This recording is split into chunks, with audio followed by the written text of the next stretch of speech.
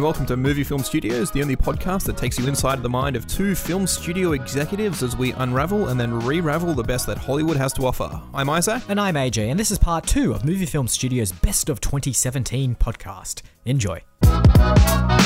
We all know how Hollywood just gets super wet for like rebooting these films, these nostalgic films. Yes, but we're not about reboots, we're above that. No, we make our own original content. Everything we make is 100% original. Yes. The likeness to existing intellectual property That's will be disputed in the courts. Look, I'm not saying that it, isn't completely dissimilar from other films. I would say that as artists, it's not inconceivable to think that two groups of separate artists working completely independently could not come to the same There is that famous idea. quote that, good artists borrow and great artists steal. That's right. And we are great artists. We are indeed great artists, but not legally. From a legal standpoint, we have not stolen anything. No. From a legal perspective, we are good artists. We're just good artists. Yeah. Even just mediocre, because borrowing is a bit of a legal grey area. Yeah, that's right. As well. No, we're mediocre artists. So you may have noticed, AJ, when we came into the boardroom to discuss our ideas, it's looking a bit different. It is looking a bit different. I've replaced all the lights with green lights, and I've rebranded the boardroom as the green room. Oh, nice. Because I feel as though here at Movie Film Studios, every idea is automatically greenlit. This is true. And what better room to sit in than a room bathed in green light than we know, as we're coming up with these beautiful ideas, that they will see the light of day because everything birthed in this green room is automatically greenlit. I feel as though we do need a sting to get to the green room. Yes. And you were complaining that we weren't leaving a pause, so we're going to leave one now.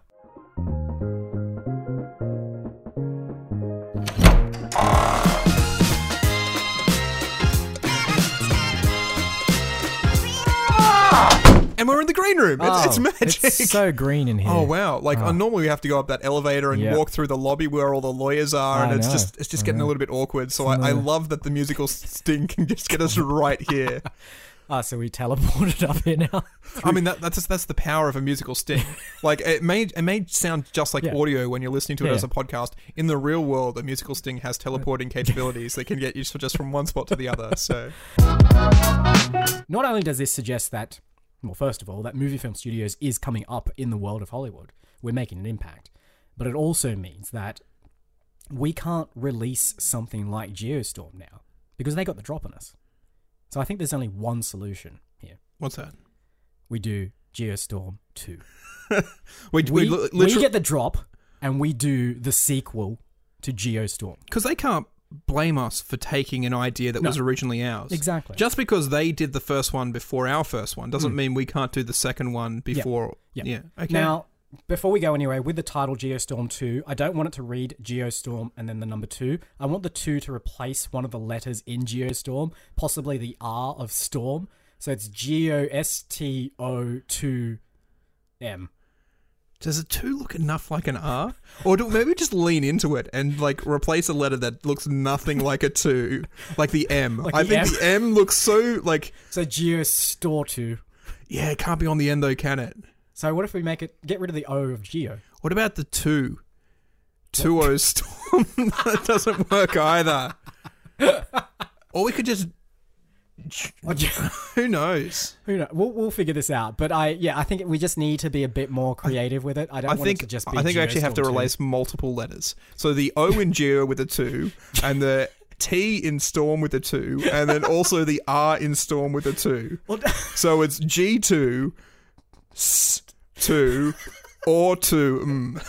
And that's just to reinforce that it is definitely the second film in that film franchise. And not the 222nd film in the franchise? No. Okay. People are like, Geostorm, which one? Number 2. Number 2, I kind of forgot which one. Oh, there's a second 2 there to remind me. Was this the first? I can't remember what happened in the first one. There it is. There's another 2. Yeah. Definitely, we're seeing the sequel to Geostorm. That's right. Now, and you know what else we do as well, sorry? Yep. We're going to actually have to jam a fourth 2 in there because it's going to be set in the year 2222. Oh, yes. And it'll be great. So when the opening title comes up, right, it'll be the title. I'm not going to say it because I can't. remember where all the twos go.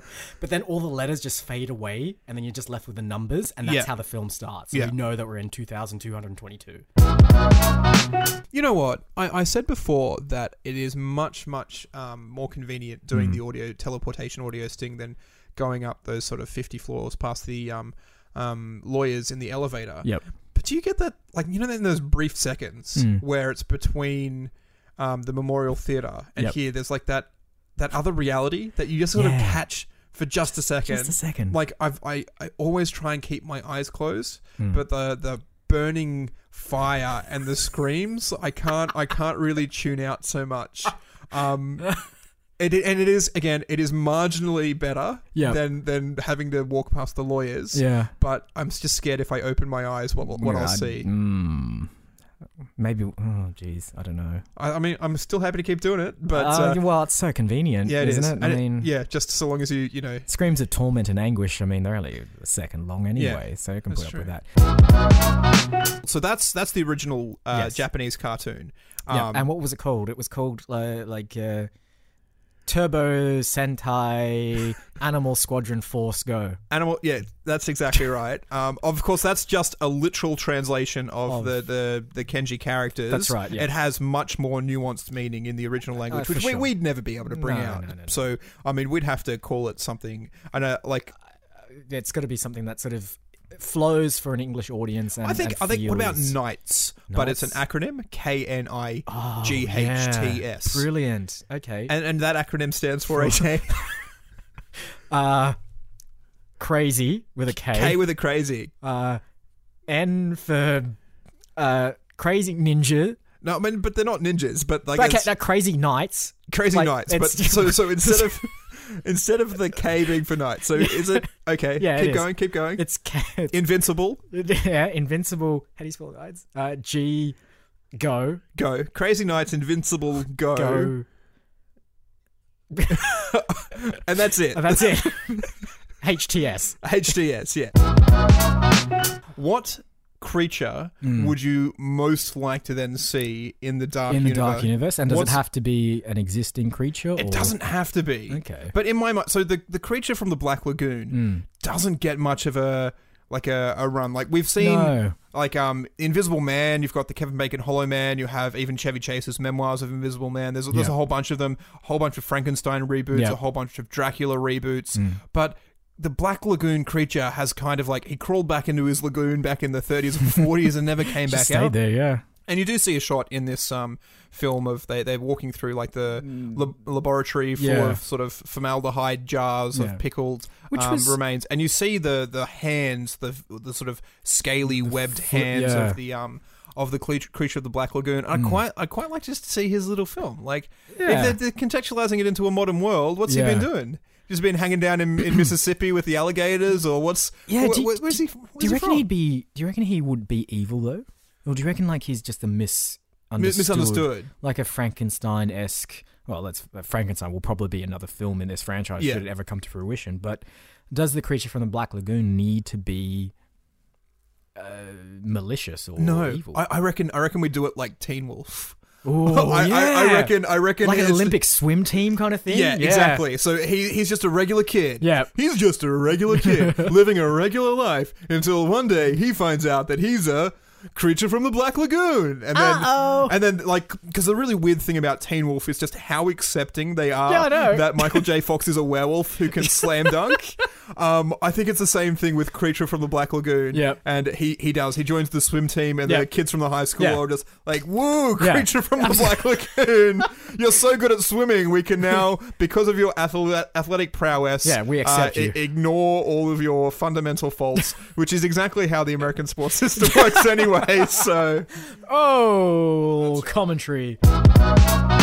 Or do we go dark with it and turn it into a swim fan? So it's exactly the same thing. Yep. It's exactly the same film we've been describing, but it's sort of a swim fan reboot where because he's on the swim team, this one girl gets obsessed with him and sends him letters, and it becomes sort of like a psychosexual thriller. Ooh. That's dark. That would fit right into this universe. I'm sure we would write this Creature from the Black Lagoon, Yep. and it would be this sort of fun, jokey adventure. Yep. And then as soon as Dark Universe Studios gets their hands on it, and they put that dark filter over the top, suddenly it's Swim Fan 2. They will add Levity Bot to it, though. I mean, Jake Johnson will be in there. He will be in it. And a soundtrack from Jack Johnson. Yes. Yeah, I don't know who. Jake Johnson plays the principal. Yep. It's like, oh, Pete Lagoon in my office again. That's fine. What about comic relief Moose character? Do we need to cast Levity Bot? I mean, Levity Bot Jake Johnson. He's been down and out for a while. He has been. I think so. That's not bad. I did consult Levity Bot earlier, and they said that at least 28% of all films we make have to have Jake Johnson. Yeah, and we've made 4 or 5 films without Jake Johnson. So Levity Bot. This is true, and because he's been down and out ever since Levity Bot 2.0 took over. Yeah. Who is who was 2.0? So I don't even remember anymore. Yeah, it just doesn't have the same impact. No, that I can't remember who they were. Maybe Thomas Middleditch. They might have been started cutting Thomas Middleditch possibly as the comic relief scientist, and none of those. Levity Bot 2.0 was not a good upgrade. No, I think we need to roll back our drivers to original Levity Bot, and Jake Johnson will play the Moose. Comic relief Moose, yeah. This is the things that people get tied up in. They get tied up in the superstitious mummy. Yeah. They get tied up in the religious sort of aspects, or like the Judeo-Christian Moses and Let My People Go, or they get tied up in the Anubis Osiris sort of mythology of Egypt. They never go, here is Egypt as it was, and here are these, the classes and the structure of the society and everything like that. So we won't do no supernatural, no magic, no magic. Great. So it's going to be ancient Egypt as it actually, what we assume it actually was. Yeah. Okay, great. So what are they stealing? I'm just trying to think, how do we get jazz flute in there? But you can have the snake charmer kind of flute. I'm sure is around. Jazz snake charmer. Yeah. What are other jazz panpipes? Did they have panpipes in ancient Egypt? Probably. That's one of the earliest. They had drums, instruments. Jazz drums. Yeah. Jazz. Glockenspiel. If we're going to do that and we're going to get those fans on board, then we need to remake a beloved book series. But the issue here is that at Movie Film Studios, we're very conscious of intellectual property theft, and so I think what we need to do is write our own book series. Now, I mean, this might be controversial. I reckon we go out and we find a guy called Stephen King. And this is Stephen King with a V instead of a PH. Yep. And maybe it's KYNG. It doesn't have to be. I reckon we can probably find... And he doesn't need to be an author. He just needs to have that name. Yep. And we sit him down, and maybe he writes children's books. Maybe he can knock like a 10-page book out every day. And we can say it from beloved author... Stephen King. Yeah. I mean, is he beloved though? He's beloved by us. We love his work. That's definitely. So and whatever children's book like he turns out, we can then adapt that into whatever film series we want. And then it's just from beloved author Stephen King comes. Yep. Okay. Well, if we look at the oeuvre of the PH King. I think as people will, or like from now on, there's going to be 2 Stephen Kings. That's right. And people are going to have to find a way of distinguishing them. It's like PH King or PH V King. Or V King. Yes. So PH King, I think children tend to be part of a lot of his stories. Would I be wrong? Yes, I think absolutely is. So looking at, obviously Stand By Me, the novella, It. Yeah. Very child heavy. Dark Tower. Carrie is coming of age sort of. He was The Shining, wasn't he? Shining was the little boy, boy in that. Green Mile, not so many kids in that. No, That's but fine. I mean, Shawshank Redemption, not so many kids. What's his name? Michael Clark Duncan. Michael Clark Duncan's character is kind of childlike. Yeah, sure. I guess there's that sense of innocence and the journey. Children of the Corn. It's right there in the title. Children of the Corn. There's children everywhere. So I think that V King, clearly needs to do something with children. I think what he, as an author, will push him in the direction of doing kids' books, but like post-apocalyptic,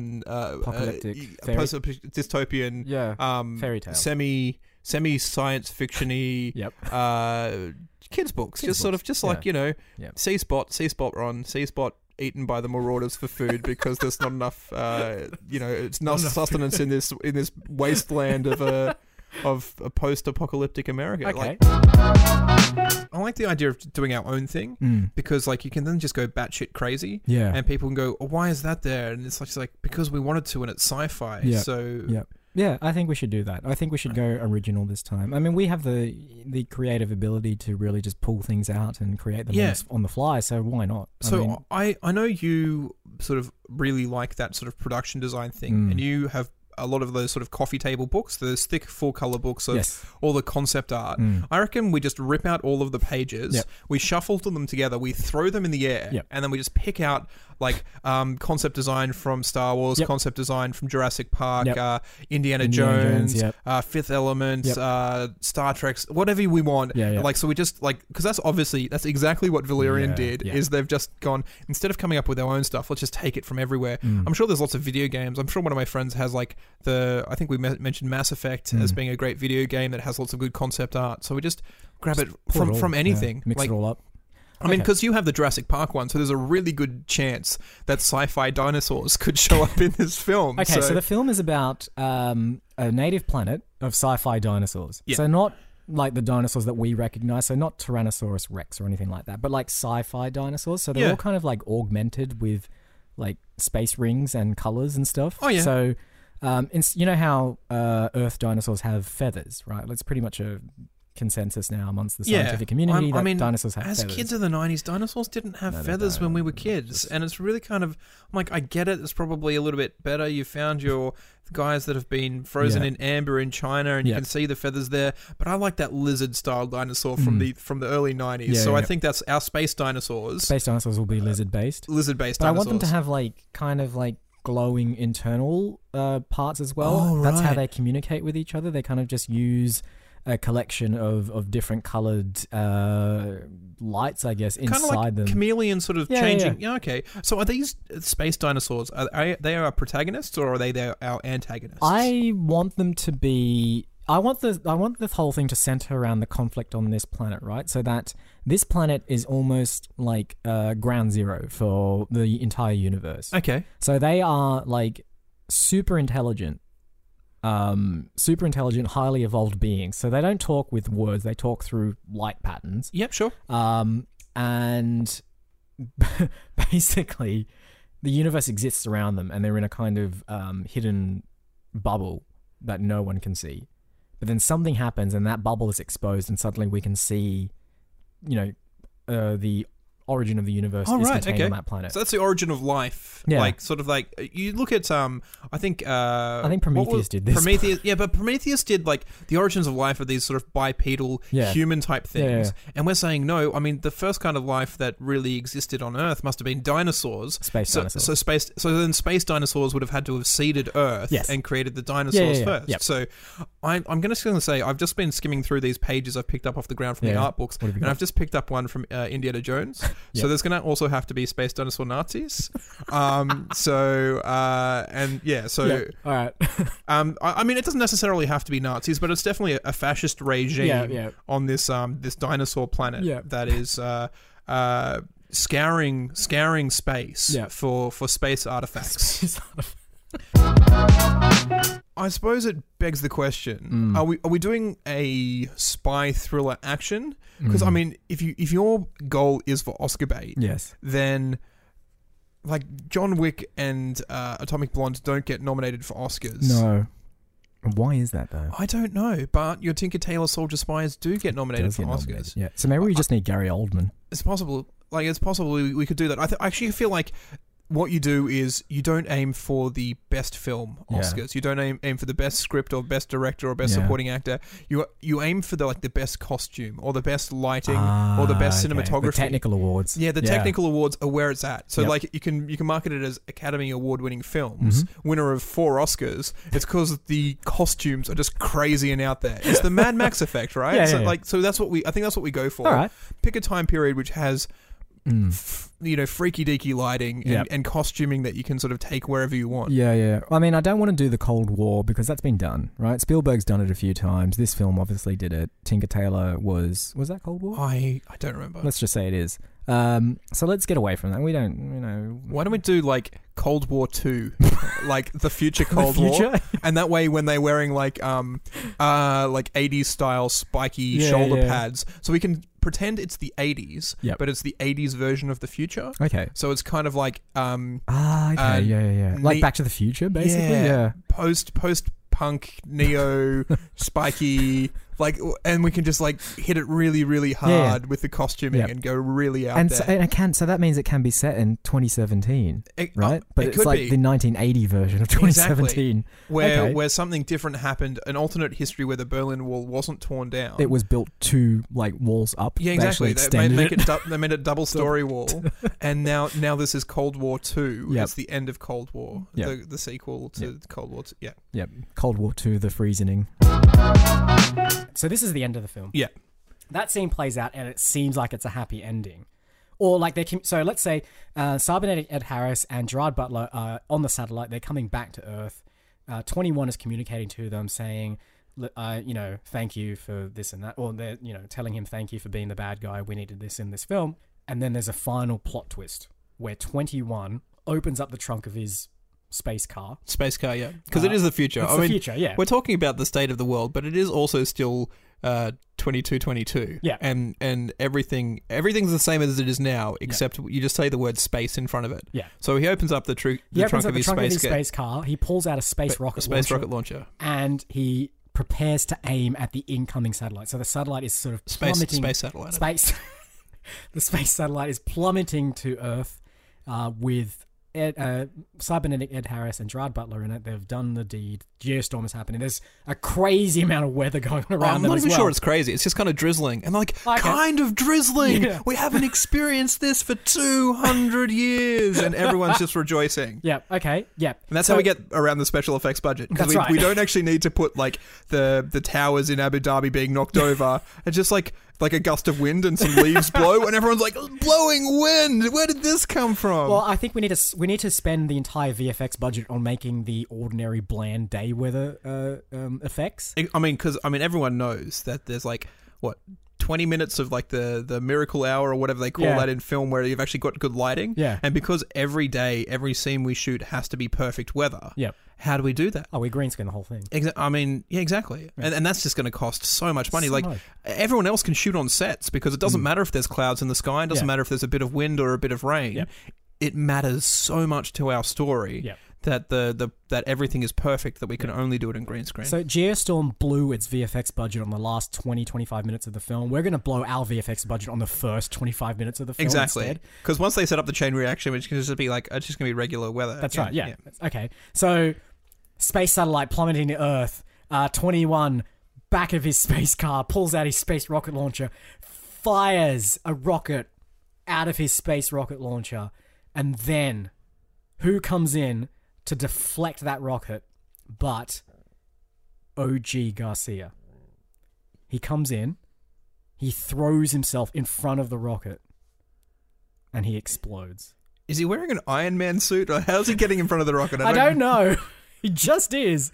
I mean, how did Abby Cornish, somehow get the car to auto drive towards the other to Ed Harris, and then just sneak up on them exactly in a completely deserted road. I'm quite happy for he just did to be a reason for how it happened. Most of Geostorm is they just have this, or this just happens, or this thing was just there. I've got an addition to your Andy Garcia throwing him in front of the space rocket launcher, because unbeknownst to 21, the space rocket launcher was equipped with a time rocket. Oh. And in hitting Andy Garcia, it explodes him, but it also explodes his DNA throughout time and unravels the 200 years of Andy Garcia president clones. Holy crap.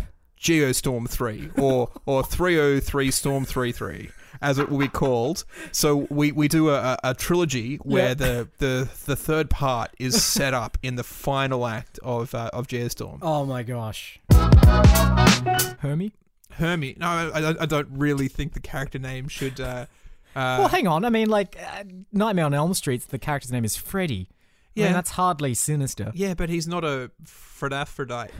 I don't know. I really like the Greek myths and stuff, so I'd probably be drawing from that a little bit more. But I don't know. Hermes is a Greek name. Maybe he's an elm, and it's just a little wink. Okay, yeah. It's a wink. Maybe this is the original Elm Street. That's where Elm Street got its name, and that's how it fits into the broader universe. Yeah. So if Wes Craven comes to us, he's like, "We'd really like to introduce your Elmwood Tree Man character, who's we'll call Hermes. Hermes, there you go. Who is an elm tree? He's an elm tree, and his name's Hermes." It's like, we'd really like to introduce this into a franchise. How do we do it? It's like, already ahead of you, Wes. Yeah. He's an elm.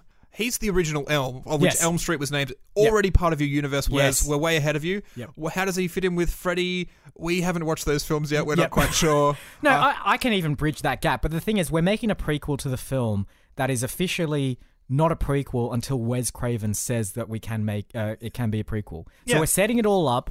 We're saying it's an elm tree, and it'll just fit beautifully into that universe without us having to do anything different. We're not violating copyright either.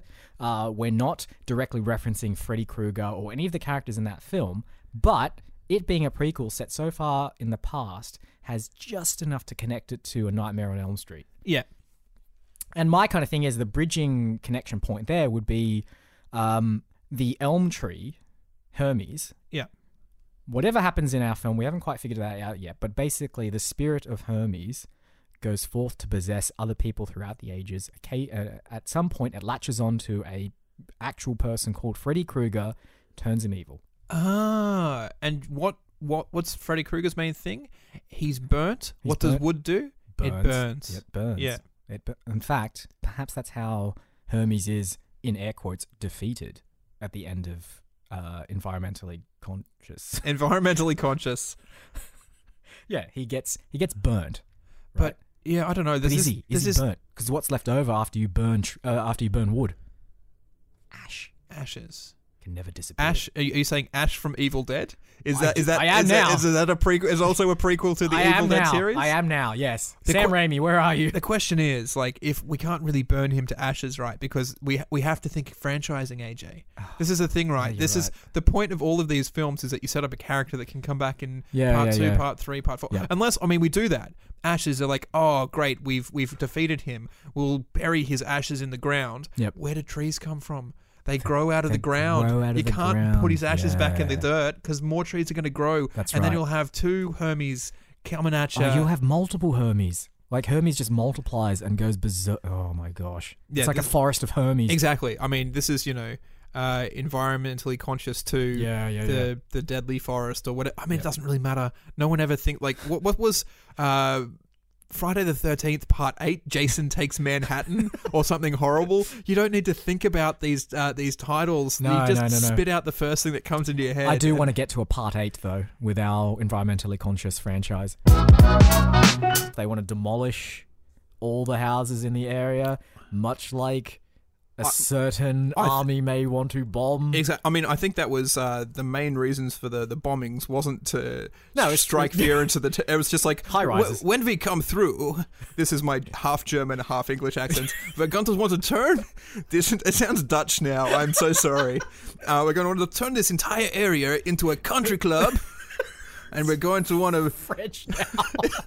It's generic European. Yeah, all right. So this is, so the Nazis have this dial, I think, on their accent, and as they twist it, it just heads in circles around Eastern Europe. I think the biggest question is, like the Emoji Movie did, and went through all the different apps, where does Salt go through? As he's making his way through the web into the dark web to again, we're going to have to get some companies on board to Well, look, I feel like the big websites like Twitter and Instagram and YouTube are kind of out. Yeah, Dropbox as well. They're social media, and they've already thrown their hat in with the Emoji Movie. Someone like Google didn't. But I actually, maybe we'll have like this battle right between. Or we have like a castle or a kingdom where Google is the king, and the enslaved servants are like Ask Jeeves and Alta Vista and Yahoo and Bing and all those sort of search engines which no one uses anymore because it's there's been a war and Google has come out on top. So that's one place that they can go through. Yep. I like that idea. So and you have, I mean, Reddit. How would Reddit manifest it's like itself? the Wild West of the internet, isn't it? It is the Wild West. There you go. It's like this Wild West setting. Yeah. It's like a bunch of... I like the idea of the mascots of those websites being characters as well. So like Reddit's the Google like a little G, alien, right? The Reddit alien. Yahoo has that exclamation point. Yahoo. Ask Jeeves. I also like the idea that Ask Jeeves is really down on his luck, and he's just looking for like anyone that'll ask him a question so that he can answer it. I mean, he is actually acting as Google's butler, right? That's okay. Or the court jester or something. Yeah, he's got a new role.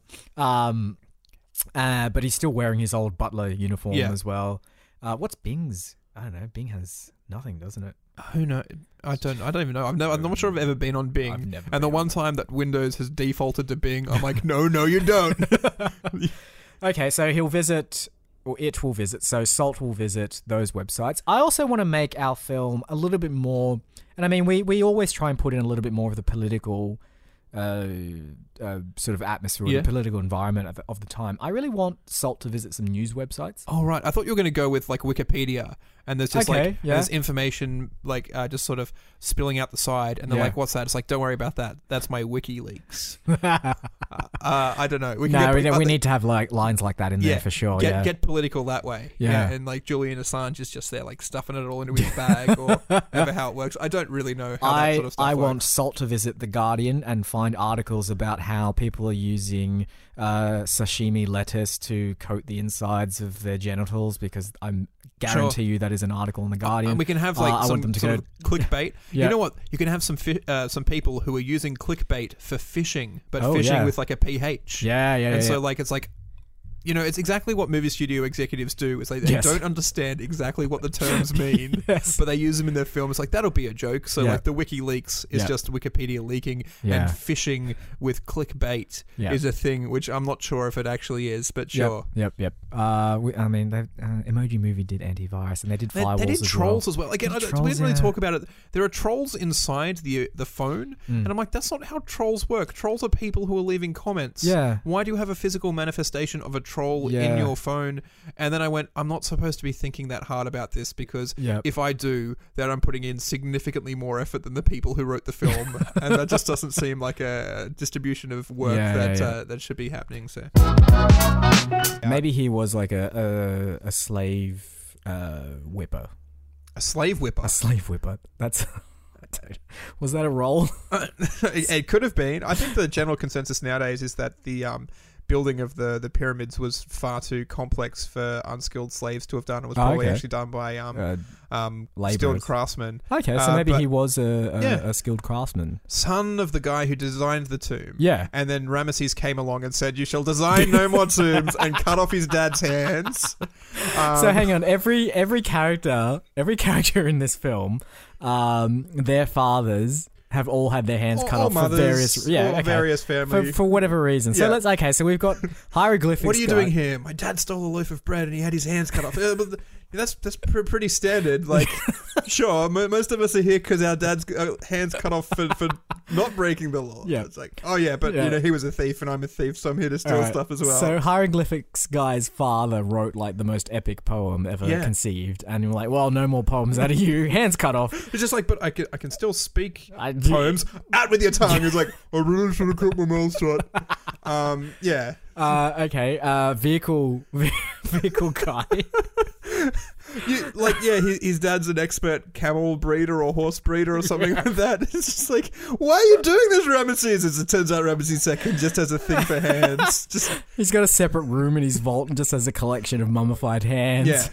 Yeah, he's actually like, in Ramesses' mind, he's doing the humane thing, because everyone else would have, like, you know, buried their servants with them and killed them. He's just like, I'm just taking their hands, guys. I'm not taking their lives. That's fine. I'm way better than my dad, Ramesses I.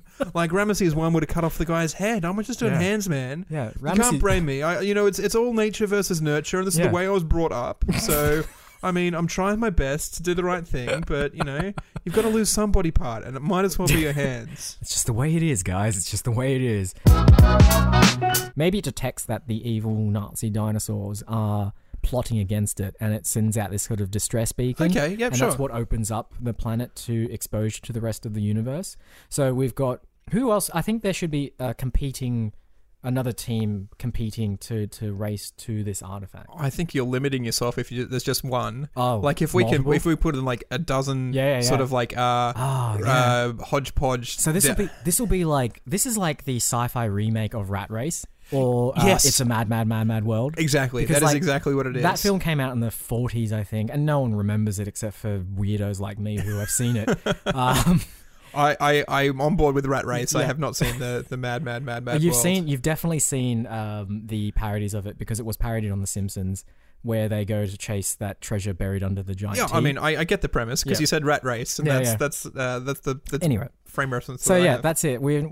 This film is the space version of Rat Race. So we've got a dozen competing teams, all racing to this origin planet to get the meteor and either save the universe or sell it at a pawn shop somewhere to make some money. Stop the Nazi dinosaurs from destroying the universe, or to make... I think the Nazi dinosaurs are going to use it to convert every other planet in the universe into Nazi dinosaurs. Okay, because they're you've got that eugenics sort of thing going on with the Nazis there. If that meteor is the originator of the universe, it also has the power to reshape it as it sees fit. Exactly. So whoever's in charge of it can just, recraft the universe in its own image. So Nazi universe.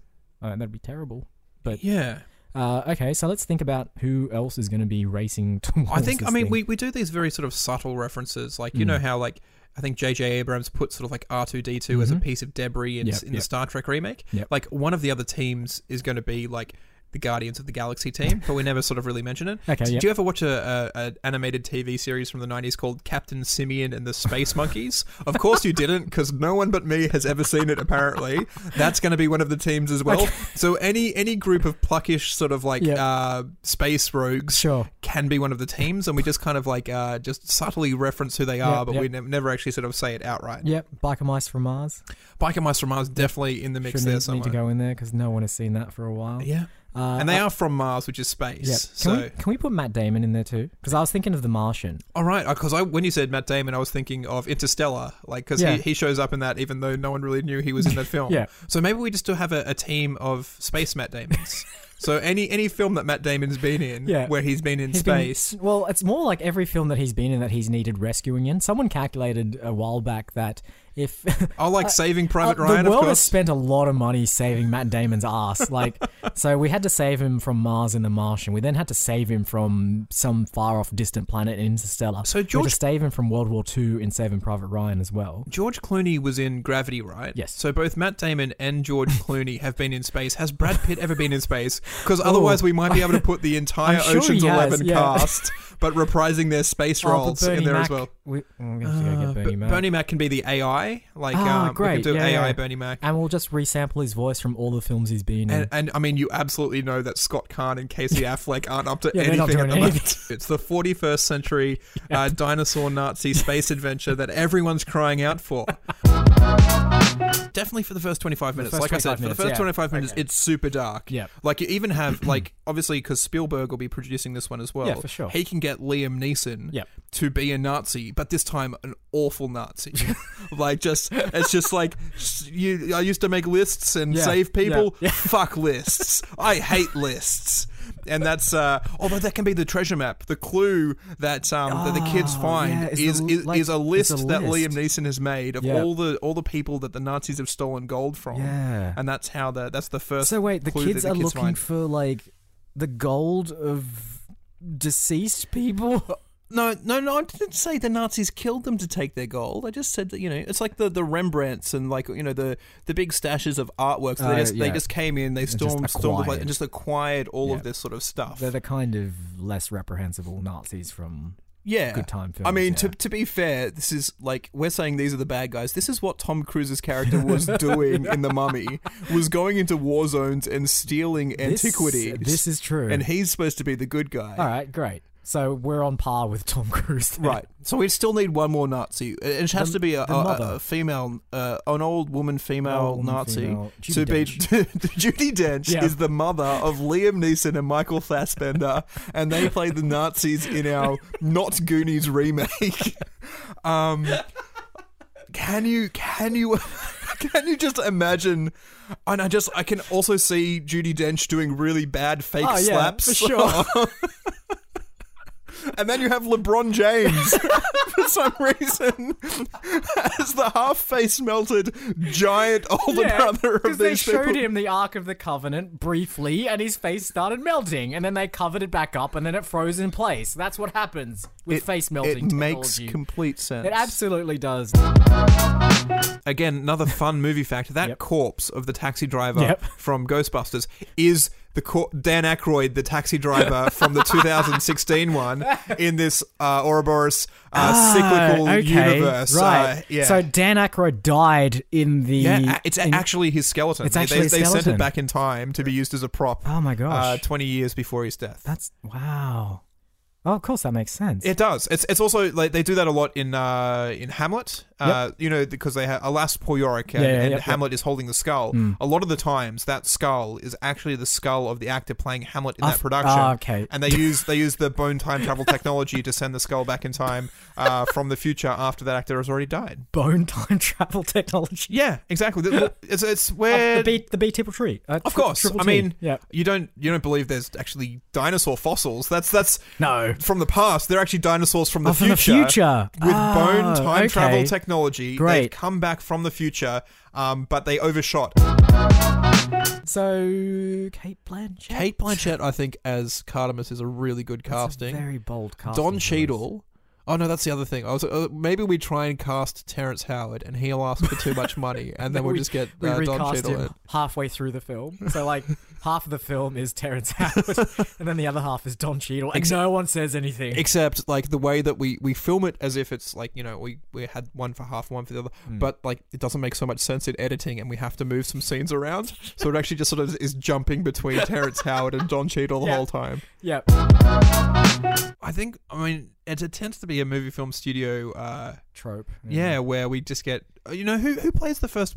Drew Barrymore plays the first to die, I think, in Scream. Maybe we go that route and we pick a young person who was a child star who hasn't been doing much recently. We go with Abigail Breslin. Sure. I think she's got that sort of like, you know, librarian. So for some reason I was thinking Macaulay Culkin. Macaulay Culkin, he could play Hermes the Tree Man because he looks so freaky and mangled and messed up at the moment. We wouldn't need any like. And then there's quite a lot of those Home Alone moments in A Nightmare on Elm Street where she set up improvised traps. Great. So we get. So Abigail, you know what we're actually going to have to do. We're actually going to take the fractured bits and pieces of Movie Film Workshop, and we're just going to glue them to Macaulay Culkin, and the broken pieces of timber will make him look like an evil tree man. The leftovers from when we made the Memorial Theatre, there is still a little bit of rubble left, so we'll just like some flotsam and jetsam just about. I think we just dunk Macaulay Culkin in a vat of glue. And then just like roll him across the rest of the rubble. Debris of the rubble. Whatever sticks, great. That's all we need. Okay. That was my question. My next question was going to be, who do we cast as Hermes? And I think we've got it. So we've got Abigail Breslin, playing Susan the librarian. We've got Macaulay Culkin playing Hermes the tree spirit. We've got a young Jeff Bridges and a young John Goodman playing respectively Billy and what's the other character's name? Couldn't tell you. Doesn't matter. It doesn't matter. They're going to die very quickly. Exactly. And then we've also got Diane Kruger playing an 18-year-old. Yeah, that's fine. And they say in Hollywood that you know they only cast young starlets. I mean, and I'm not saying that Diane Kruger's old, but age doesn't matter, and it shouldn't matter when we're casting roles. It shouldn't be a barrier to hold you back from playing any role. I think we prove that time and time again. We have proven that we do not care about casting to type. You know how much we don't care about it? We're not even going to invest in time travel technology for Jeff Bridges and John Goodman. We're just going to cast them. We're just going to get as they are, because you know age is beautiful. And so they're playing the teenagers. You know what? That is a fantastic. We need to give the time traveling machine a little bit of a rest. Anyway. Exactly. Yeah. The lawyers are getting a bit antsy about it. It is somewhat like ripping holes in the fabric of time. There are things that are bleeding through that shouldn't. I'm fairly sure I saw a Roman centurion walking around the studio floor the other day. I thought it was a costume, but we're not working on any Roman centurion films, so I really think that realities are starting to bend and things are starting to bleed through, so we might need to give it a bit of a rest. A little bit of a rest, a little bit careful with time traveling. Back to the Future has taught me anything. You may end up sleeping with your mother. I mean, to be fair, like all of the photographs that I have in my office don't have any of my family in the background, but that's not because they got erased from time. They just decide they don't exist. I'm all alone in this world. You're a classic Hollywood executive. Yeah, man. No time for anyone else. No, you're my idol. If we can get Macaulay Culkin out of his current predicament, I'd say we do the exact same thing we did for Environmentally Conscious and just dip him in glue and chuck him into a bunch of salt. And he'll just be... And then what we motion capture... And we mocap the whole thing, what? We've missed motion capturing. I think that's how we do it. We don't hire any animators because, as Andy Serkis has told us on a number of occasions, the animators don't do anything and it's all just the mocap. We just mocap the whole thing. Yeah. And you know how motion capture is normally just like when you see it on the computer, just white dots floating around in space? You know what else is white dots floating around in space? A salt person. So we don't even need to animate from there. We just motion capture the white dots and we're good. Awesome. And we know that Macaulay Culkin is dedicated to his craft. I mean, we're very impartial. He's in a jail cell at the moment, but we can turn that into a motion capture rig. Really easily. Yeah. I mean, he won't even need to leave the cell. I mean, we can cut the part of that $20,000 we're going to get from all the tech companies we can use to just maybe slip the jail a couple of bucks too. Yeah, exactly. I mean, it's like we don't want you to let him out. We just want you to allow him to wear this morph suit with white dots all over it and let us set up these cameras to motion capture his actions. I mean, if anything, we're going to make the police's job even easier because he's going to be so easy to detect after that. Like, he's going to show up on every infrared camera on the planet because that's how motion capture works, I think. So we'll be like, look, and then they drag Andy Serkis into the jail. I'm telling you got the wrong man. It wasn't me. Pretty much every actor we have there has to be from Academy Award nominee or Academy Award winner. And I feel like we can then go and David Hasselhoff as Prime Minister of the US, and kind of everyone's like, oh, he's playing the Prime Minister, and doesn't realize that there's no Academy Award tag above his head. But I think for everyone else, and there has to be like 30 or 40 of them, and they all have to be Academy Award winners. So even minor like one-note characters need to be Academy Award. Okay, well that's true. That's how you get that. How you get an Oscar. If we're going Oscar Gold, then that's, you know what we can call the film as well? What? Is we could call it Tequila Gold. And I feel as though just having that gold in there, the Oscar people are going to go like, there's gold out there. Our statue's made of gold. And there's a subconscious connection between the two. And they don't realize it, but we've actually encoded the word tequila gold with mood-altering Spotify playlists to make them think that maybe we should nominate this for at least a technical award. This is so good. Okay. So... who then will be our spies that go into Mexico? It really doesn't matter. If you can think of someone who has been Academy Award winner. Let's go. I mean, I mentioned Gary Oldman. Yeah, sure. Has he won it? I don't know. I'm sure he has. He's done a lot of stuff. He has done a lot of stuff. Won for. You'd feel as though. Anyway. Yeah, let's assume that he has. Let's get John Malkovich. John Malkovich is just a nominee, though. Exactly. Not good enough. The nominees did not make the cut. I am sorry. We can now cast Leonardo DiCaprio. We can. We finally got one. I think after all of this time, when there's so many films that we've made that he could have been in, right? Yeah. And he didn't make the cut. It didn't make the cut. And Tequila Gold is going to be the first film that he's in as Academy Award winner, Leonardo DiCaprio. Yep. Kate Blanchett, she's won a... Yeah, I'm sure she has. Yeah, she for Elizabeth. Yep. Judi Dench. I mean these people have been in our films though. Have, yeah. What about like Holly Hunter? I think she's won. Helen Hunt. All of the people whose initials are HH who have won awards. We can get them in. Who else is there? Jeremy Irons. Yep. Did Emma Stone win for The Help? Because if so, I think she'd make. She might have. Yeah. A great like. And she won for La La Land. And sure, why not? Emma Stone. I think we'll put her in as our lead. Yep. And she can be the titular Tequila Gold. Tequila Gold, yeah. But people aren't really sure. Like, Atomic Blonde is like, again, it doesn't really have any bearing on Charlize Theron's character, and it doesn't really mean anything. No. And they're like, all the audience is just going to be like, is that supposed to be a reference to her? Is she Tequila Gold? Yeah. Or is... And I think inexplicably she shouldn't have gold hair. No. Just make it black. so that you have no idea. So, and then you like, is that even Emma Stone? I only really know her as redhead Emma Stone, and then she went blonde for the Spider-Man, Amazing Spider-Man, and apparently her natural hair color is blonde, and Judd Apatow told her to go red. But now we're Judd Apatow too, who tell her to go black to revive her career, which doesn't need reviving because she's still pretty much on top of her game. Yep. So that's how that'll all work out. Okay, great. Every single person no matter how little screen time if it's like a crowd shot and there's just people walking by, Oscar winners, every single one. Does it have to be acting Oscar winners, or we could do the editor in Dances with Wolves can be a background extra because technically they are an Academy Award. Anyone that has access to one of those gold statuettes. In fact, I'll say this, right?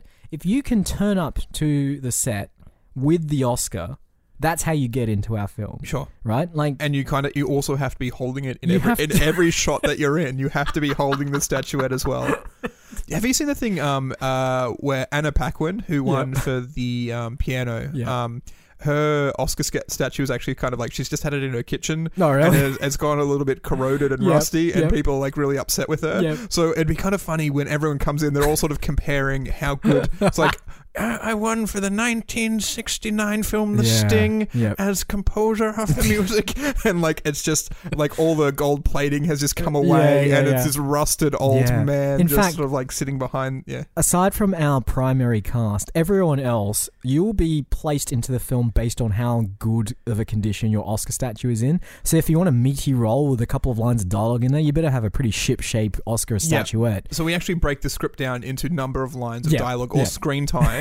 And then we line everyone up and just assign roles. And I mean, that way, Emma Stone, who won last year, hers is in pretty good nick. So she won for Best Actress as well. So one of the animators on Snow White and the Seven Dwarfs, who's inexplicably 119 and still alive, and has got one of their tiny little miniature dwarf Oscars sort of shows up, and he can be like some guy lying in a bed somewhere. Fun fact about the Oscars as well, the statuettes, anyone that wins them doesn't actually own them.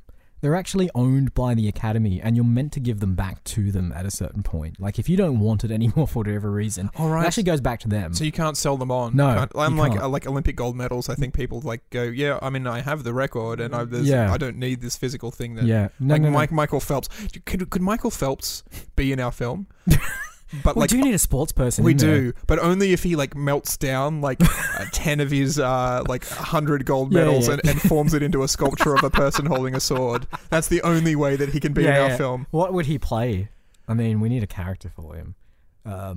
Look, we need a competing spy character, right? So we need someone to act opposite Emma Stone. So in Atomic Blonde, it was James McAvoy doing whatever. So Michael Phelps in our film could be the opposite spy who Emma Stone meets in Mexico. He's Michael Phelps is a sleeper agent in Mexico.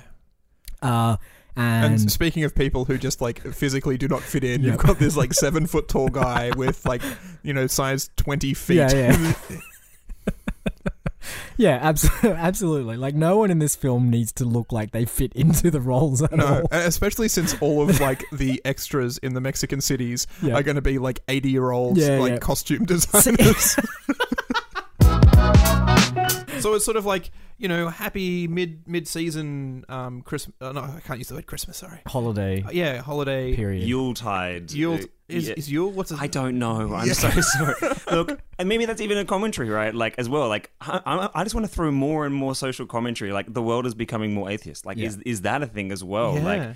It's not the Christmas spirit anymore. It's just, you've got to search within. This Happy is the holidays. Right. On the war on Christmas. You know how in a lot of these holiday films, there's an opening shot. Usually the American ones, there's an opening shot of someone walking down a street and it's all snowing. Yeah. People walking past them the saying, camera zooms Merry in, Christmas, Happy Christmas. We should do that, but every single person that walks by says a different holiday. Yeah, that's true. That's not too bad. And as well, I think they have to walk through different seasons as well. So the first block it's snowing. Because the one thing about growing up in Australia is you watch these Christmas movies, it's always snowing in America, and that's just it's like 40 degrees Celsius here, and it's just hot. Like you can't walk on the concrete because your skin literally sort of like melts to how hot the pavement is. Yeah. It's a completely different experience. So to make it, obviously, every sort of seasonal green that you can have, but every block is also like, it might be monsoonal. It's like, oh, it's the monsoon season in some equatorial countries. So like, so if we have 3 troops of people, we essentially need 3 Danny Ocean's characters, 3 Brad Pitt characters, and 3 Matt Damon characters. In each of those. Yeah. So, but they,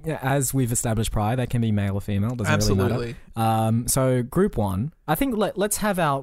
I think we need a main Danny Ocean though. Yeah. Or our main Jimmy Logan. Of those 3 groups of people. Yep.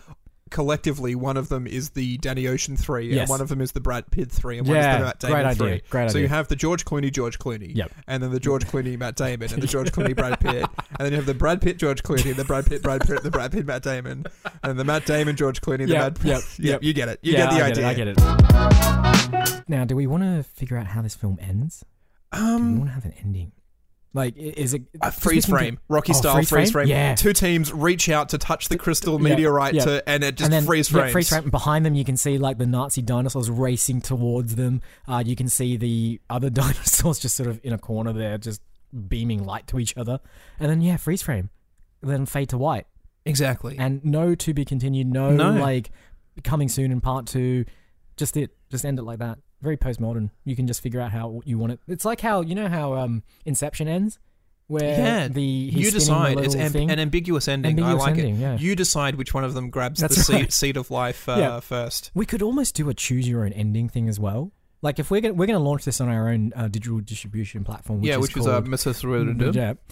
So if we have the technology for people to actually just choose how they want it to end, and then we just film I think we don't tell them. But every time they play through the movie, there's a different ending. And so people are like, I watched that thing on my first video the other day, and I was really surprised that at the ending, the car just took off and flew into the sky, kind of like the end of Grease for no apparent reason. It's like, really? Because the one that I watched was a really weird ending where Michael Caine and his crew were just balanced on the end of a cliff, and it just ended there. It was really weird for no apparent reason. I know we can't call it that, but it really is. The never-ending story. In space. Never-ending story in space. I think we need to come up with a better film title for it than that. Have you got any ideas? Not really. I mean, look, we need to have some kind of weird sound. Like, maybe we name it after the name of the dinosaur planet, the space dinosaur planet. Yeah. Like Cretaceon, I believe, is the name of that planet. Beautiful. Cretaceon is perfect. Yeah. So Cretaceon... The Cretaceon Wars. Or it could be Cretaceon and the Seed of Life. Oh, that's great. I like that. I love the and. Yeah, because sci-fi films need an and in there. And of course, Cretaceon has a twin planet, Mesozoon, and like in the original comic book, it was called Cretaceon and Mesozoon, and Mesozoon is just left out of the title for this one for no apparent reason. That's fine. Great. Cretaceon and the Seed of Life. That is such a sci-fi sounding name. That's brilliant. Yeah. So coming soon to Methuselah. You're not pronouncing it right. I'm sorry. It's Methuselah. Methuselah. Yeah, sure. Great. Perfect. I think I'm missing a P in there, but that's all right. The P is silent, like in pneumatic and pneumonia. If we look at the Goonies, and because we don't want to obviously copy them, and we haven't yet at all. No, not at all. So that film ends in a pirate ship. So that's where the treasure is located, and there's a sort of... Did I hear you say Nazi submarine? Yes. You did say it. You did hear that. Just like that, like they find a U-boat like in a subterranean cavern that is like connected. It's like there's a passageway underneath the cliffs of Dover into this subterranean cavern, and it's a Nazi U-boat full of Nazi gold. So, is there a crew in there? Have they just... Right, because in Goonies, One-Eyed Willie kills all of the Nazis so they won't know exactly where the... Well, he kills pirates in the Goonies. He doesn't kill...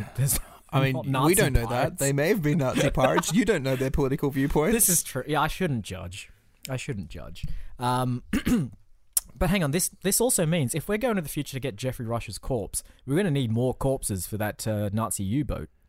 Because it's like the Goonies is full of them. Like there's skeletons everywhere. So who's going to play the captain of the U-boat? We'll never tell. Ooh. That secrets we'll take to our grave. Oh. Or is that us? That's us, yeah. We took the secrets to our grave because they are our skeletons. We travelled into the future. To get our own skeletons. Does that mean that we're going to have cameos in all of the films that we make here at Movie Film Studios? But only as corpses. Only as corpses. Yeah. So there'll be skeletons in every film that we do. Yeah. And secretly, there'll be our own cameos with that bone time traveling technology. But I think as well, like, we can... It depends on when we go back to get our corpses. So we can either go back far enough and so that they're skeletons, or we go back into a more recent time where we've only been dead for 2 years and we're still a little bit juicy. Or 2 days. Or 2 days, yeah. It's just like, bump, bump. Is that you on Law and Order as the dead body that's been carted away? No, well, someone has to appear Not Law and Order, sorry. Legally distinct from Law and Order. No, rules and regulations. Yes, rules and regulations brought to you by Movie Film Studios. And then the spin-off. See, is rules and regulations a Jane Austen Law and Order type? Like, I really think that idea is way too good to be on this podcast because I really wouldn't mind doing it. I want to say, what are the spin-offs as well? Like, a Victorian era Law and Order called Rules and Regulations. So what would Special Victims Unit be? Peasant folk. Rules and regulations. Peasant folk. Do we need to also go down the same road and get Ronda Rousey? Well, I was going to go Lou Ferrigno, but sure. I think his time is Lou Ferrigno still alive? I don't know. Wasn't he replaced as a voice actor in one of them? Like he only did some of the lines in the second Hulk movie? Because then he died?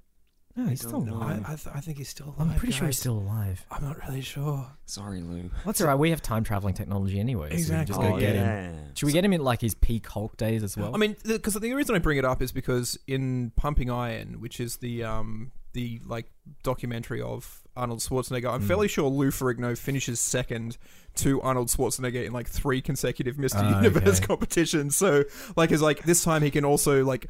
He was probably second in line to play Jingle All the Way 21 years ago. You can just imagine him waiting in the casting room as they say he didn't get it, and he pulls out his fist and he's slamming them down on the table. Well, it's sobering time, and he just starts crying. Well, now we can give him the opportunity he's always wanted because he is still alive, folks. I have just checked. He is still alive. He's 66 years old, and for some reason, in the Wikipedia photo of him, he kind of looks like Steve Martin with black hair. It's really weird. Maybe instead, like if he's not available, we just put Steve Martin on like a massive gains routine, gym every day, protein powder, and just bulk him up, and we can get like a massively cut Steve Martin to come into play. For a reason that is not explained in all scenes of the movie, he has a banjo. Like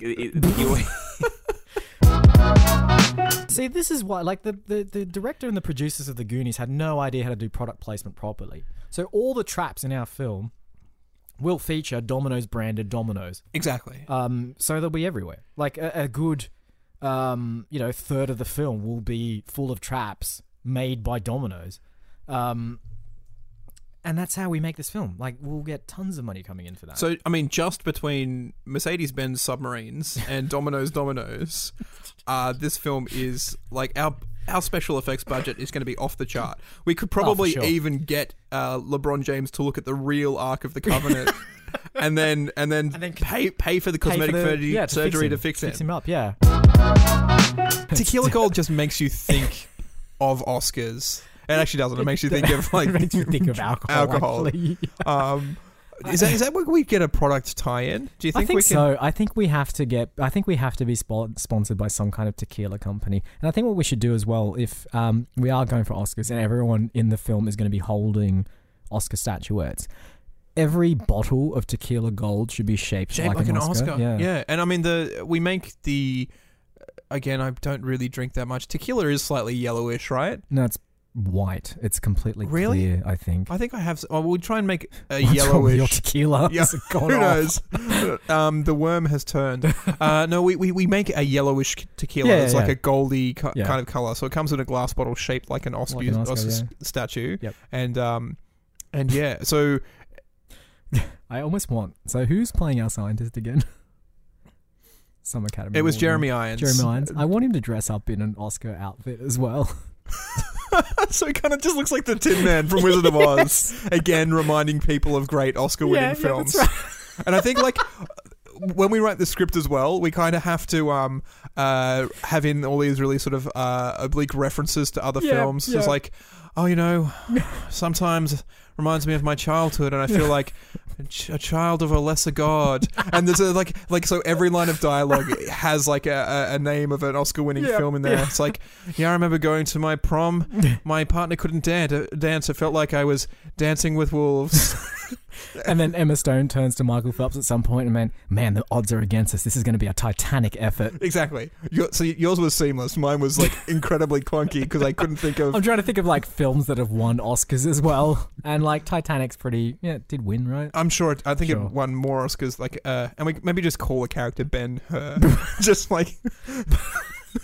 But it's a female. Yeah, sure. That's Emma Stone's character. Ben-H-E-R. Yeah, Ben-Hur. Ben-Hur, right, yeah, sure. Yeah. Just because otherwise, like, people might cotton on to what we're doing. You know what I'm going to say in a broader sense as well? Fuck post-credit sequences. I'm done with them, okay? That kind of crap where they basically... the whole point of that film was erasing all the curses that exist. And then right at the end, just before you're about to shut the film off and get on with your life, they then turn around and say, but there's still curses! Yeah. Sequel! I mean, I also hate it for that reason, and it's like it's unnecessary, they're usually irrelevant, but also as a employee of the cinema when I used to work there, they're horrible because people won't leave. Yeah. Your job is to clean the aisles and the seats during the credits to get it ready for the next group coming through. Yep. But there's 10, 20, 30 people still sticking around for this 10-second sequence. It's like, I have a job to do. Please leave. It's not going to reveal anything. It's Samuel L. Jackson, and he's like, we found a hammer. I don't know. Like, I think that was the end of Iron Man 2, maybe. I don't know. Yeah, it was. Well, the thing is, like, the Pirates films were one of the first films to do that, because Pirates 1 has an end credit sequence. It has no real bearing on anything, aside from establishing that the monkey curses itself again. Right. But it's a throwaway kind of bit at the end of the film. And I guess The Matrix Reloaded had the trailer for Revolutions on the end of it as well. That's another podcast for sure. But it's I can't stand them anymore. Like, why are you doing this? Why are you... The only reason they're doing it is because other people are doing it, and it's just like... so Reddit subforums can have stuff to talk about. It's the J.J. Abrams, let's leave them with a hint of mystery so it can spark the imagination, but it doesn't do that anymore, and it's just doesn't. Can you imagine if painful. Like all the great films in the past that have had sequels, right? Imagine if The Godfather had a post-credit sequence. You know what did have a post-credit sequence is Back to the Future Part 2. It did actually, and it was just the trailer for Back to the Future 3. It was just the trailer. I'm so surprised. I didn't realize they actually ran that. You're right. When they released, but it's also because they'd filmed that and it was pretty much ready to go. They filmed them back to back, and the time between cinema releases for that was like absurdly short. Yeah. Oh, well, then that answers that whole question about where did the back-to-back filming thing come from? Sorry, Back to the Future. Sorry, Zemeckis, you've ruined it again. Yeah, go do another Polar Express. Yeah, Polar Express 2. This time it's also Under Siege 3, Polar Express 2. That'd be great, actually. CGI Tom Hanks trying to stop some sort of nefarious, clandestine superpower from... I think Under Siege 2 was there's satellites that can shoot lasers to destroy things, so... Isn't that Geostorm? That is also Geostorm. Yeah. All right, great. So, KNIGHGS is a go for launch. Oh, this is brilliant. I cannot wait to see this film. I mean, and it's not going to be on Netflix. No, I mean, this is the brilliant thing about not having to have someone else's creative material turned into the film is that we can just decide whatever medium it turns Absolutely. in. So this is 100% a movie film studio idea. Mm-hmm. It is a movie film studio production. Yep. And we cannot be sued. What are we going to call it? MF Workshop, who's going to do all the animatronic? Was it MF Workshop? Yeah, Movie Film Workshop. Yeah, run by Tim Benson. Yeah, Tim Benson.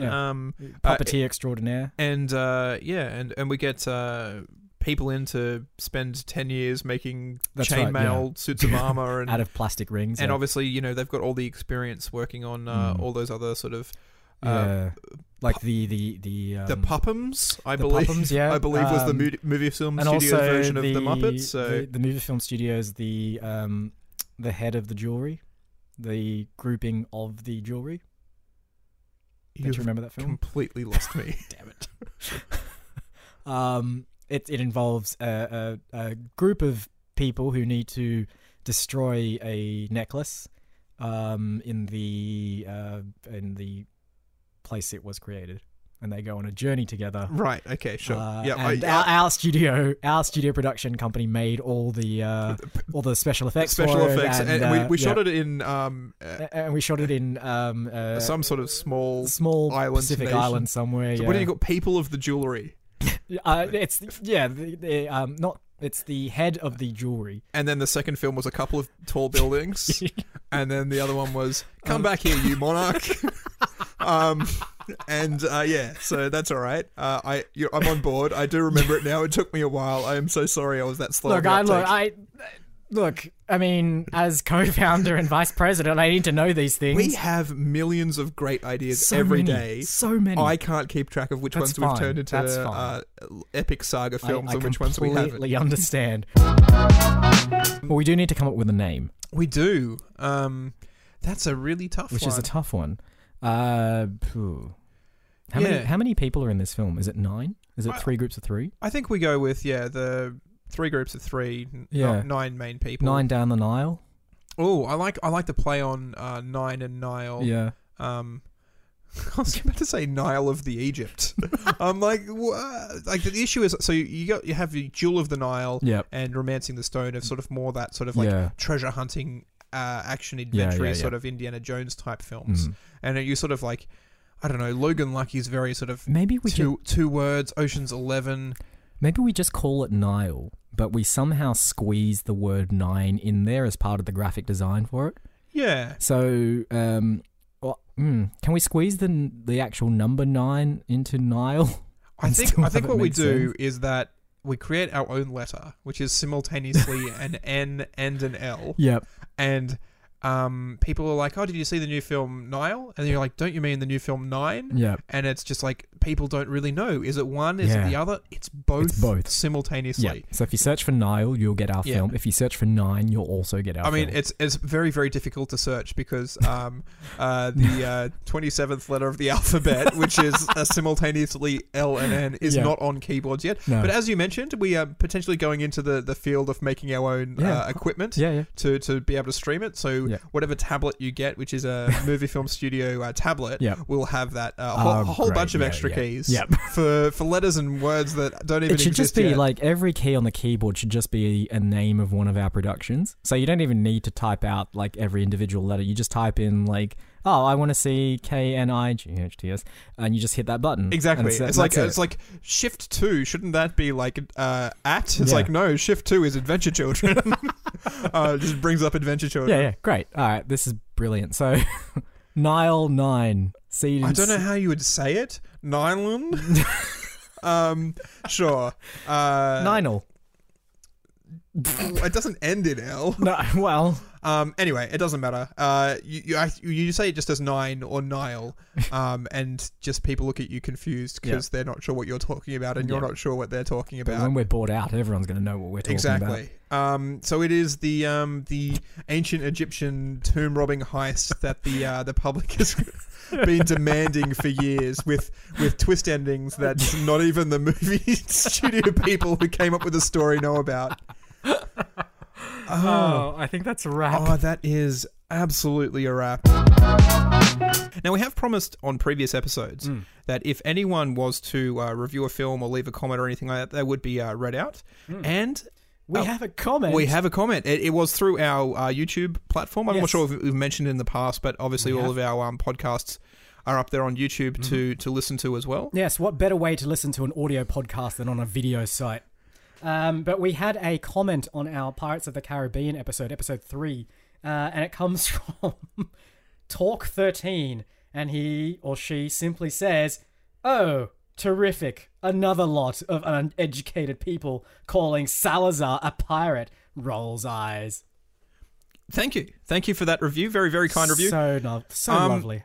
Yeah, they say don't feed the trolls, and so I'm not saying it's a troll. To be fair, when I read this, and I do remember calling Salazar a pirate in our podcast, and it is a fair distance into the podcast, so obviously they've listened to quite a lot of it. And I think then we do correct that he's actually a pirate hunter as well, so I'm not sure if they got that far to see that we did make a correction. No, I think they got so disgusted at our uneducatedness. See, the word uneducated there threw me, because I thought, is this person based off an actual Spanish general of the era who was a pirate hunter? And so I did some research. I'm like, nice. oh no, I should educate myself. This is the point of comments. It's just like they point out where your flaws are, and you go and try and fix them. No. Like, Salazar is just a fictional character. Okay. So in terms of education, the only education you can have on that character is watching the film. And we did watch the film, so I'm struggling to find out where we were educated, but I'm taking everything on board, and I through your comments, I seek self-improvement. And so if you would continue to do that for me, I very graciously take everything on board. So I really think definitely one of the glaring issues of that film is clearly the fact that Salazar's character is so vague. I mean, okay. The rest of the film is perfect. And I don't want to argue, like, we made a mistake and we called him a pirate when he's a pirate hunter. He does kill, like, a whole bunch of British military naval officers who are not pirates. So technically, like, is that a war crime? Or if he's dead, is he no longer a member of a nation? And so he's killing British military people. Like, that makes him a bit of a pirate. I mean, I don't want to argue our point, but does he pillage? He does lots of raiding of sea ships that are not legally. He's not legally trying to find allowed. that MacGuff. I don't even remember what he's looking for, but he's looking for Trident. something. I know he's trying to kill Johnny Depp. We're not going to rehash the plot. Anyway. So, like, I mean, he does things which I think in a court of law you may be able to technically clarify as piracy. Possibly. I will admit our mistake there, but I would also argue that it was not a mistake, and Movie Film Studios makes no mistakes. We never make mistakes, never. So you mentioned that you had news about our Dark Universe bet. I do. So there is a new product within the Dark Universe. Now, it's not a film, it's not a TV show, it's actually a video game. Okay. It's called The Mummy Demastered. And it is meant to be part of that film franchise. It is supposedly starring the same characters in it, but it's like a 2D, 16-bit style, Metroidvania style video game. Now, I may end up losing the bet, because if they do one more thing within the Dark Universe, then I've lost. Yeah. But I'm willing to count this as a new entry into that universe. Okay, yeah, it's part of the multi. Again, you say universe, it has to engulf all media. Yeah, and this is definitely part of it. I believe part of the stipulation for the bet was that it could be a TV show, could be a movie, it could be anything related to this universe, and that is one. All right. And apparently it's okay. Like, it's a decent game. So I don't know what's going on. All right. Point 1 to Isaac. Point 1 to you. I don't quite remember what the stakes of the bet are. I think the punishment was that the loser would have to watch Kingdom of the Crystal Skull for a second time. Oh God. I mean, again. Oh God. I'm just glad that it's becoming more and more likely that that's not me. Hollywood, stop this. Stop this right now. No one cares about the dark. Stop making stuff in this. No one cares, okay? No one cares. So this has been another episode of Movie Film Studios. There are a few bits of housekeeping that we have to do at the end of this episode, which we haven't done before. We actually officially put up the first few episodes on iTunes and Podbean, yes, and a few other podcasting places. So it is actually now available for public consumption. Yes. And because of that, there's a few things that you as listeners can do for us. So follow us on Twitter. Yes, we are at Movie Film Studio, because Movie Film Studios is too many letters for Twitter. Oh, really? Yeah. Okay, there you go. Movie Film Studio. Studio, yep. We'll get that second studio at one point, and we'll have two of them. And we'll be there. And then do we have a website? We will have a website and a domain name for it. Yeah, but we have a Facebook page. So just search for Movie Film Studios. We are on iTunes, as we said. So one of the biggest things that you can do as listeners is review us on iTunes. Yeah. It really goes a long way to helping us get found when you search for things, for getting visibility. We potentially doing a thing where if you do leave a review, we will read it out on the podcast. We will pick the best reviews, not necessarily 5-star reviews. If you don't feel as though we're not a 5-star podcast, then don't leave a hate it. Then that's fine. Leave a 5-star review. We're definitely going to only read out 5-star. No, any of the good reviews. If you're funny, if you're witty in your review, we'll read it out. Yeah. If you want, even write it as a review for the film that we've done this week. That would be fantastic. If you want to write a review for the Apart Square Bracket Meant or Adventure Children, then absolutely, it'll probably even go on our movie posters. Yeah. Obviously, we're encouraging creatives as well. If you want to make movie posters for the films that we as Movie Film Studios come up with, then holy crap, absolutely, that would be phenomenal. So good if we saw a poster for some of the films we've come up with so far. Even like I was listening back to the first episode, Blackfish 2, the Barry Nibble story. Barry Nibble story. Also a fantastic Movie Film Studios. And if you guys know any of the actors we've cast in these films as well, please feel free to pass on these ideas to them because we would love to get them made at some point. Actually, I mean, they're getting made, but they will get made, absolutely. You know, we can really fast forward the process of getting them made if someone knows Cate Blanchett Any personally. Industry contacts. Obviously, we have our own industry contacts. Yeah, if you know an executive producer that looked at the set of Independence Day or some other film that Roland Emmerich directed, get in contact with them because we would love to get in touch with them. Anything that they did on those films is fine. If they just sort of pointed in the direction of the film to try and guide some other person who worked on it to the set, fine, we'll take them. We would love them because we need all our films to say from the executive producer of something. Yeah. So the last piece of housekeeping is the theme song. Yes, our little music intro and outro comes to us from an artist called, I can't actually pronounce it, but it's Proleter. Proleter, who does a lot of wonderful electro swing music. And that artist, I believe it's a guy. He's available on Bandcamp, on SoundCloud. So just have a look for him. So it's Proleter. The song that we're using is one called April Showers. And he's got a ton of stuff like that, all available for you to use. And graciously allows you to, under a Creative Commons license, allows you to use it for... so long as you credit him. And again, we have, I think, put them at the front of the other episodes that we've released, but this is the first time we're actually sort of recording after releasing our, so we'd obviously like to give a huge shout out and thanks to that. Yeah, to that musician. Go to wherever good podcasts are given away for free and grab yourself or subscribe to Movie Film Studios. We are out there now. I also wanted to discuss our sign-off. I think we've just said like, till see you next time. Yeah, but I'd like a phrase or something like that we can sign off with each week. Okay. That we can just leave the audience with. Now, I'm gonna try one out. Sure. If it works, we'll just leave it. Yep. If it doesn't work, then you can stop me and we can try and come up with a new one. If this podcast suddenly ends without you hearing whatever this is going to be, you know that it was crap. All right. Okay. So you've been listening to Movie Film Studios. Yes, you have. I've been Isaac. And I've been AJ. Roll credits. March winds and April showers make way for sweet May flowers, and then comes